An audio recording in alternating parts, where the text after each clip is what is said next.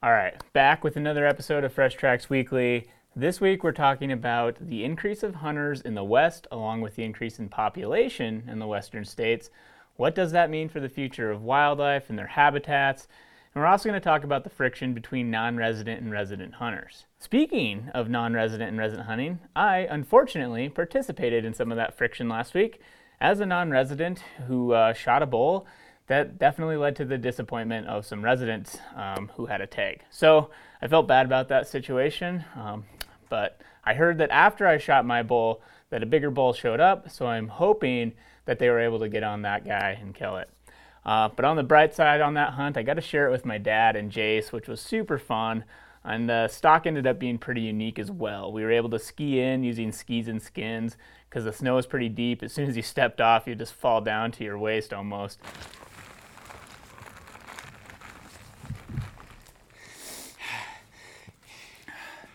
That's tough on an old man. Overall, I'm happy with the experience, but not gonna lie, I'm definitely craving some September archery hunts after that one. We don't have a fishing corner this week because Michael is out fishing, and he's shooting a cool video actually. So hopefully we'll be back next week with the fishing corner. But for now, here's some news that we found relevant this week. In Washington, the bill to make hunting and fishing a constitutional right is making progress. The bill passed out of the Ag Committee and is moving to the Rules Committee. We've talked about constitutional rights to hunt and fish in past episodes and how more and more states have been trying to get similar amendments to their constitutions, some successfully and some unsuccessfully. Many outdoorsmen have begun to worry as the dynamics of their state's fish and game commissions are changing and leaning more towards animal preservation without having hunting in the equation. Most states' fish and game agencies have long been run with hunting and fishing as a primary management tool and the funding mechanism to maintain healthy wildlife populations. The North American model has widely been regarded as the most successful example of bringing wildlife back from the brink and maintaining stable populations. So when changes begin to threaten that system, sportsmen are quick to defend it. With the current bill moving forward in Washington, it means that there will be 17 state representatives that will be voting whether or not it moves out of this Ag Committee. It still has a long way to become law, but if you're a Washington resident who cares about this, now would probably be a good time to call your representatives who are on that Ag Committee. Howl for Wildlife has a call to action on their website where you can find all of those representatives' contact infos. We'll put a link down in the video description. In Utah, 7 different structures were recently completed to help fish and wildlife in the state. The structures stem from the Utah Wildlife Migration Initiative, which began in 2017 to study migration patterns of both fish and wildlife. With this data, they are able to identify areas of importance where projects can improve survival of the respective species. The recently completed projects include 4 separate stretches of wildlife exclusion fencing along highways, which will funnel wildlife to safer crossing locations, which could come in the form of zones that just have slower speed limits, or better yet, crossing structures like overpasses or underpasses. 2 of the projects consisted of fish barriers where they exclude non-native species like brook trout from moving upstream into the native cutthroat trout habitat. When these species mix, the more adaptable brook trout outcompete the cutthroat that can lead to the demise of the native fish completely. The last project was a removal of a diversion dam to allow bluehead suckers and Colorado River cutthroat trout to move freely to access important rearing habitat. It might seem slightly ironic that the last 3 projects included both structures to stop fish passage and then also to improve fish passage, but it's just a case-by-case basis what's best for the area and best for the species. But anyway, these projects were completed through a collaborative effort between multiple agencies and groups, including the Utah Division of Wildlife Resources, Utah Department of Transportation, Utah's Habitat Council, the U.S. Forest Service, the U.S. Fish and Wildlife Service, Helper City, and Trout Unlimited. It's cool to see Utah, among other states, implementing these projects to better understand wildlife movements and mitigate these problems. There's also many other upcoming projects in multiple states, so we'll have to keep updating as we learn more about these. The TRCP recently posted a call to action to comment on the new Forest Service amendments to their nationwide management plans, in particular, the promotion of old-growth forest conditions. Old-growth forests have become increasingly rare from logging practices, wildfire, insects, and disease. The Forest Service has recognized the value of maintaining old-growth forests, which initiated the process of amending these plans. The hope is that it will enhance the agency's ability to utilize active stewardship, allowing for restoration to maintain forest resilience and reduce uncharacteristic wildfire. The goal is to also allow the agency to implement management to promote young growth habitats where old growth is not present, creating the necessary conditions to eventually have that old growth. Promoting and conserving old growth can benefit everything from keeping streams and rivers cold for fish to providing important wintering cover and habitat for wildlife. So what the actual changes are yet to be determined, but that's why the TRCP is encouraging hunters and anglers to comment on these management plans to make sure that their voices are heard in regards to how it will actually be implemented. An interesting article was recently published by the Wildlife Society that summarized a research project that's trying to understand how widespread the impacts from renewable energy could be from analyzing the carcasses of birds found at solar and wind farms. She's been using what is known as stable isotope analysis on the birds' feathers to determine where they came from, whether they migrated into the area or were local. Stable isotope analysis is super cool. The actual analysis part is way over my head, but I was able to participate in some of the grunt work collecting feathers and prepping samples for a different research project for sage grouse. But the dumbed down version of the stable isotope analysis is that they can match elements from the feathers to elements of a geographic area. In the case of this study, they were able to use the amount of hydrogen located in the bird's feathers, which would indicate the amount of precipitation in the area that bird came from. But anyway, to just geek out a little more, the uses of stable isotopes have been used in a variety of uses, identifying ancient material, dating things back thousands of years, used in hydrology applications, identifying where various water sources come from. But more and more wildlife researchers are beginning to also use this tool, which is pretty cool. But anyway, back to the renewable energy study, the researchers found that 51% of the birds that died at wind farms were non-local and 71% of the birds that died at solar farms were non-local. They hypothesized that the glittering solar panels may look like water to migrating birds, attracting individuals that had migrated long distances. All right, with that, we are jumping into the deeper dive on the impacts of everybody moving out west. Increased hunter numbers in the West. That's what we're talking about for the deeper dive. But Yeah, not just hunter numbers, also just increase in population. Because our buddy Andrew McKean at Outdoor Life is who's responsible for this version. Inspired this conversation. He wrote about how resident population growth in the Rocky Mountains was kind of his basic premise at the start, is creating a lot of friction between residents and non-residents. Am I right in the way I've said that? Yeah. I feel like he talked a lot about this, like the non-resident, the title of the article was Why Everybody Loves to Hate Non-Resident Elk Hunters. Yeah. That's. But I mean, like, it's not, I think we can expand this conversation to outside of elk hunting and outside of resident versus non-resident. Yeah.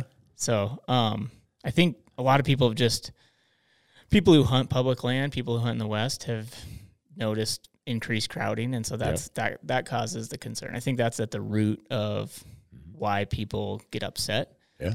And then a lot of times you can blame non-residents. A lot of times people like to blame non-residents or just whatever. There's a lot of things you can blame. Right. You can blame us, right? A lot of people are going to want to blame us for increased crowding in the West. Absolutely. So, we get it all the time. That's right.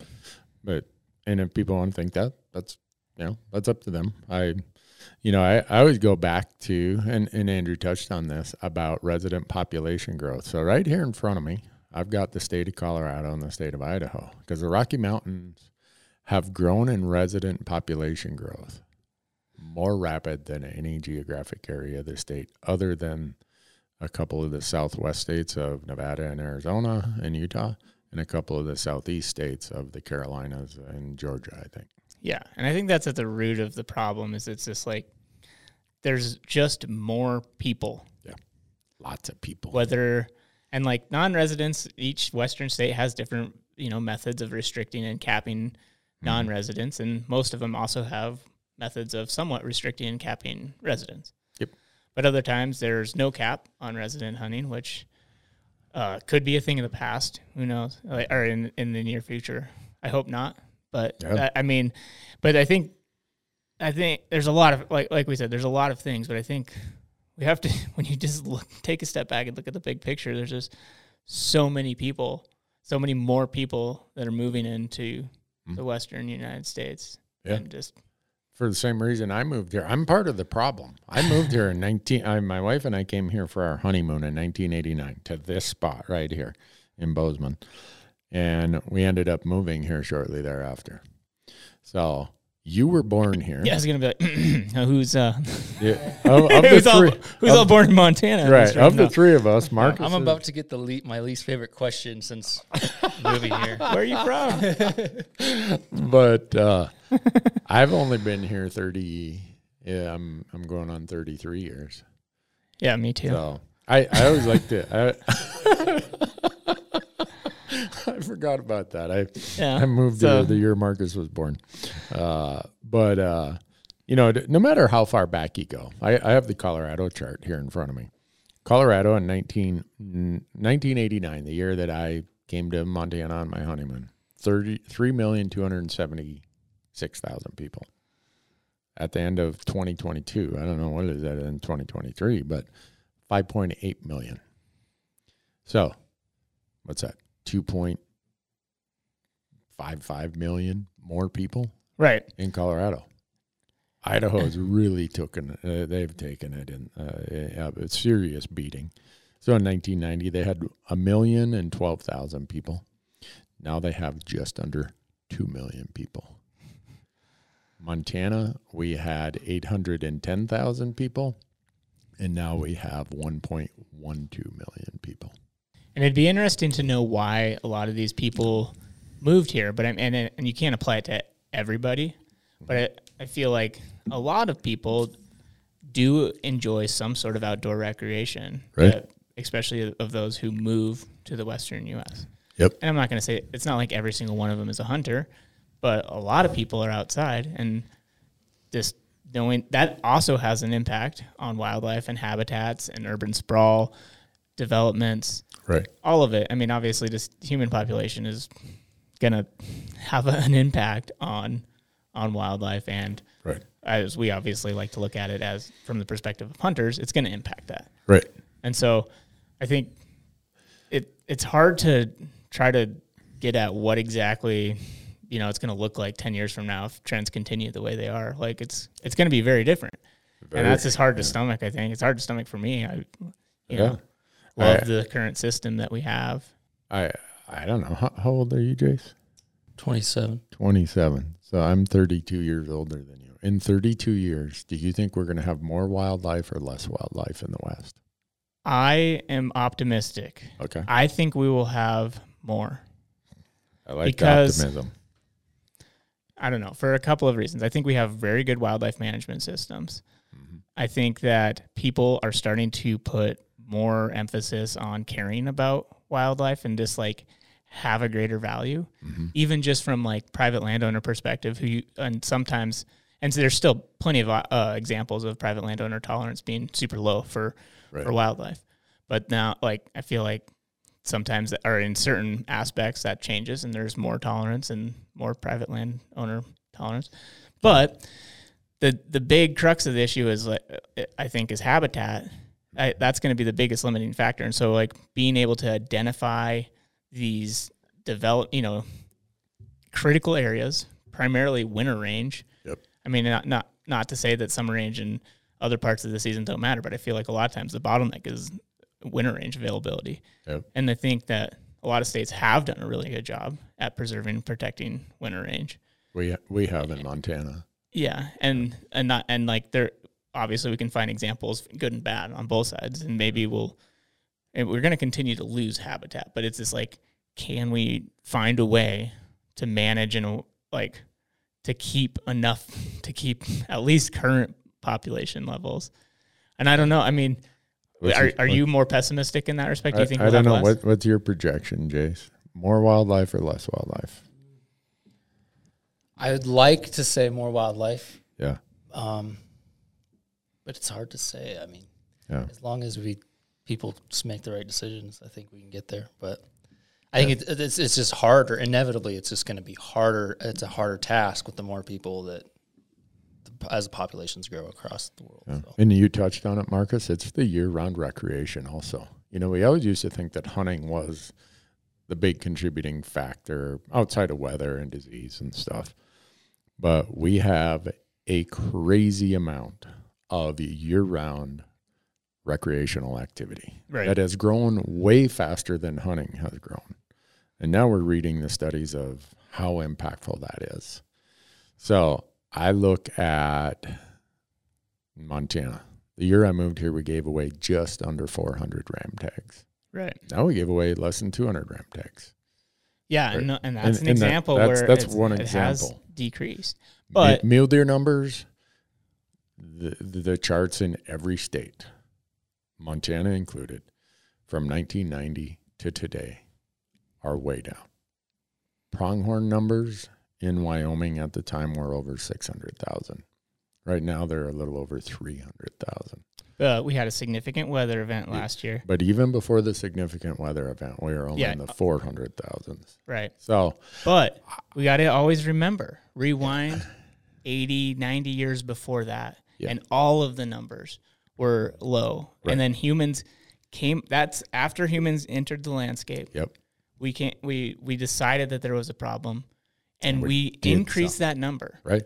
And like it went, and I sure hope it wasn't a peak. Maybe it was, but maybe like the demand on resources and more and more people is going to be the demise of wildlife. But I hope not. I think that there's, and I shouldn't say that every single wildlife species is going to continually grow. I mean, it's like, but I think that there's going to be peaks and valleys, and I don't know. Do you think it's doom and gloom? I mean, I never buy into doom and gloom, because if I bought into the doom and gloom, all these things that we have on the whiteboard here of why we show up every day to advocate for conservation and wild things, I wouldn't show up if I wasn't the optimist and thought that you guys are going to have a brighter hunting future than I do. The other question I'd ask to that, and I'm just asking these kind of rhetorically, but they're very relevant to the article that Andrew wrote, is even if population numbers stayed the same, human population, and resident hunter numbers stayed the same, and wildlife numbers stayed the same, do you think with the trends that we're seeing in private land access, which is a huge part in a state of Montana that 2/3 is private, do you think we're going to have more access or less access in 30 years, 32 years, when you're my age, Jace? This one's hard. Yeah. Again, the optimist in me wants to think that we'll have more, but unless there's a fundamental switch in how everything works, it probably won't go that way. Right. Because in the same time, when you have increased, like when a landowner, for instance, recognizes the value of a mature bull elk, and like chances are they want more mature bull elk, which means less hunting pressure, and they can charge an outfitter or have an outfitter guide there for a stupid high fee. Right. But there's also programs like the block management program. There's a lot of efforts that are being made to try to somehow make it more of a democracy of hunting, for lack of a better term, but just like providing access to those who don't have the deepest pockets. And so if we can continue to develop programs like that and promote programs like block management, then maybe. Yeah. I know there was talk of people buying ranches and having some sort of a tag lottery to be able to hunt private ranches. That's another avenue that who knows could grow, but it's just like, it is hard because, I mean, it's a capitalistic society. If you have this big there's a bull elk's worth a lot of money basically. And so how do you make that a public resource if demand continues to increase? It's tough. I don't know. I just throw those out there because I look at you guys and I want someone before me made hunting what it was for my generation. Right. And I feel the obligation that with you guys, I got to do what I can and with our platforms so that you guys have it better than I had it because someone did the same for me. But I look at all these factors and I think about them not because I give up. We only have one path forward. Yeah. That's more wildlife on the hills, more accessible land that is going to take a lot of creative ways to keep it accessible or to add accessible land, or we just give up. I ain't giving up. Right. So all of this does get back to a large part, and that's where the article Andrew wrote about non-residents kind of getting you're the one who gets pushed off the end of the bench. Right. When residents say, you know what, there's more of us now and there's less accessible land for us, we got to make a change somewhere. And the only place where there's any play in the shock absorber is the resident, non-resident allocation. And we see it, we saw it a couple of years ago in Wyoming, changing the allocation between resident and non-resident for moose, goat, sheep, and bison. Colorado's talking about it right now. Yep. Many years ago, New Mexico cut their allocation to non-residents. Oregon cut their allocation to non-residents in, I think, 2009 or 10. Right. So, but at the same time, I think, yeah, like we talked about this, the increase in resident hunters, and then it's hard to like try to take into account all of the different factors because there's just so many things. I think there's also a worry and a concern that there's more hunter days afield. So, just because you bought a license doesn't mean that you hunted exactly 5 days. Right. Some people are going and spending 2 weeks, and and I think that was one of the things that Andrew wrote about non-residents is the complaining coming from residents. Like, these guys come in and they hunt for 14 days. Right. And it's just like that many more hunter days on the landscape has a pretty big impact on, the enjoyment of the hunt for whoever else is out on that same land. I think Andrew does a really good job of explaining that it's not just one thing. It's a lot of things. And I get the frustration, but I guess maybe I'm able to look in the rearview mirror because I'm great and say, here are the things I've observed. And there were challenges everywhere along the way in this path that I've lived. And it's just a matter of, are we going to do something about it? Or are we going to get on Facebook and complain about it? And I'm sure you guys are tired of me saying, build a bigger pie. Well, that's I like what we were talking about before we started recording is this you talking about like the kind of the scarcity idea. And then you're just constantly arguing over the smaller and smaller pie. Like, how do we get less people out there? How do we get, less whatever? And the writing on the wall, if it continues the way it is, it doesn't matter how much we argue over that stuff. There's going to continue to be increased demand for access and for wildlife. So rather than trying to argue over who does and doesn't get access, why don't we worry about making the pie bigger, more wildlife, more access? I mean, those are the fights that I would prefer to fight rather than just like, no, screw you guys can't come here or whatever it might be. Mm-hmm. And that's going to happen. Like both things are going to happen. Like we are going to restrict people, but continually thinking that that's the only problem is you're focusing on one tiny part of the problem and not looking at the big picture. Right. It's what I call the race to zero. Yeah. I mean, by the time you're my age, Jace, if that's all we worry about is fighting over a smaller piece of pie every year, we're not going to have much pie left. There'll be some crumbs left over. That's about it. So that's why we get up every day, and that's why we come here. And that's why we do all the things we do. And, we'll have people who want to simplify it and criticize us as being the problem. And I accept that. Yeah. That comes with the territory we operate in.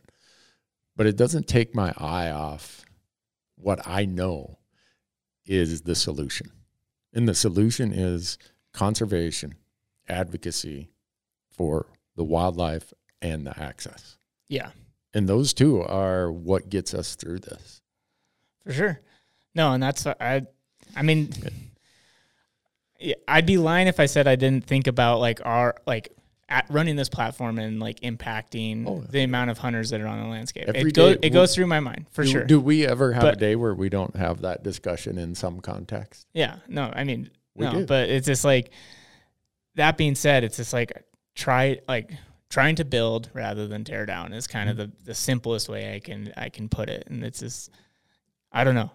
It's just like constantly going through my head of how do we make things better, wildlife habitat, more wildlife, more habitat, basically, more access. But it's just, it's tough because when you're sitting there arguing about how small the pie's getting, I don't know. It is. And it's the human nature in all the studies are that we were born and evolved with a reason why the default is the scarcity idea, that we have to preserve or get for ourselves what we can. Because back in the day, we didn't have collaborative mechanisms to do a lot of this stuff. There wasn't a lot of abundance. So the human mindset is, I got to focus on what I can get for me. Right. There's nothing wrong with that. That's the human tendency. We evolved that way.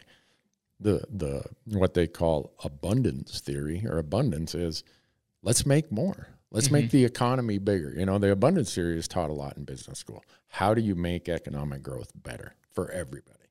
Right. Well, it applies to just about everything in our life too when you get to it. That's what this really is are we going to accept the scarcity model of, okay, it's going to get worse and worse every year and we're just going to fight over our little piece? Well, eventually someone says, well, I'm going to just go buy that ranch then. And then they block out more people. Right. Or whatever it is.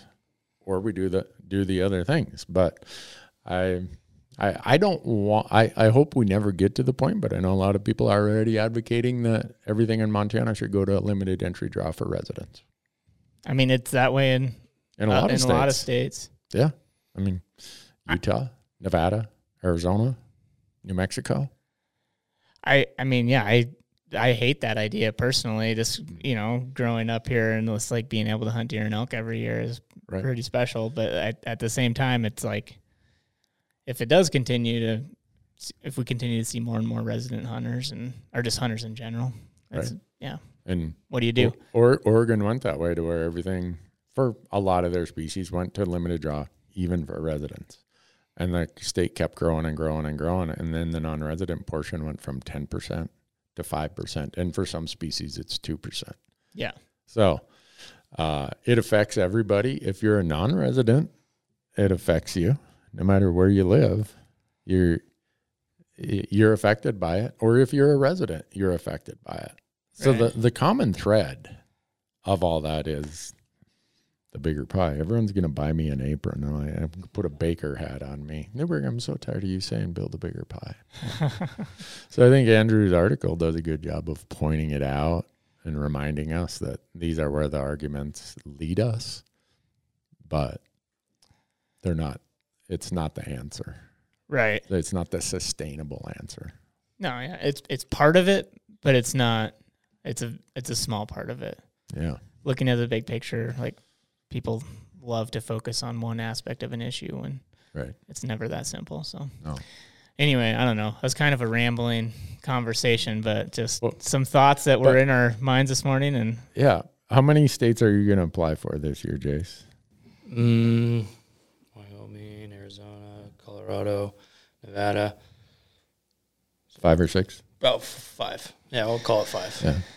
Yeah, same. I'll do 7 or 8 probably. Yeah. But I don't know how much of an outlier we are in that. Like, how many? Yeah, I don't know. I don't know either. It's so I just ask that because that puts you as a non-resident in all those states that you apply in. Yeah. And so whatever those and it illustrates my point of asking that was we're all non-residents in 49 other states. Yeah. So whatever we're asking for this treatment of non-residents in our state, expect the same 49 other places. And I get it. We're a state-based system, right? Mm-hmm. The beneficiaries of the public trust for that state are the citizens of that state, not the non-residents. So when you have a state-based system, you're going to have some of these weird outcomes too. And I'm with you, Marcus. It is not that simple. But I don't know if we've solved any of the world's problem. Other than if you own real estate in Colorado or Idaho, you're a beneficiary of all their population growth, Right. or in Bozeman. Yeah. So, Well, anyway, I think there's obviously a lot more room for future discussions in this realm, but yeah. Just some food for thought for today, I guess. Yeah, I'm going to continue with my abundance thinking. And Yeah. the world can think I'm crazy, but I don't know any other way to think. So, but anyhow, thanks, Andrew. Appreciate you instigating a bunch of discussion here at our office, and I'm sure across the hunting world. Go to Outdoor Life and check out that article if you haven't. It's interesting to read and to think about. All right. Thank you, guys.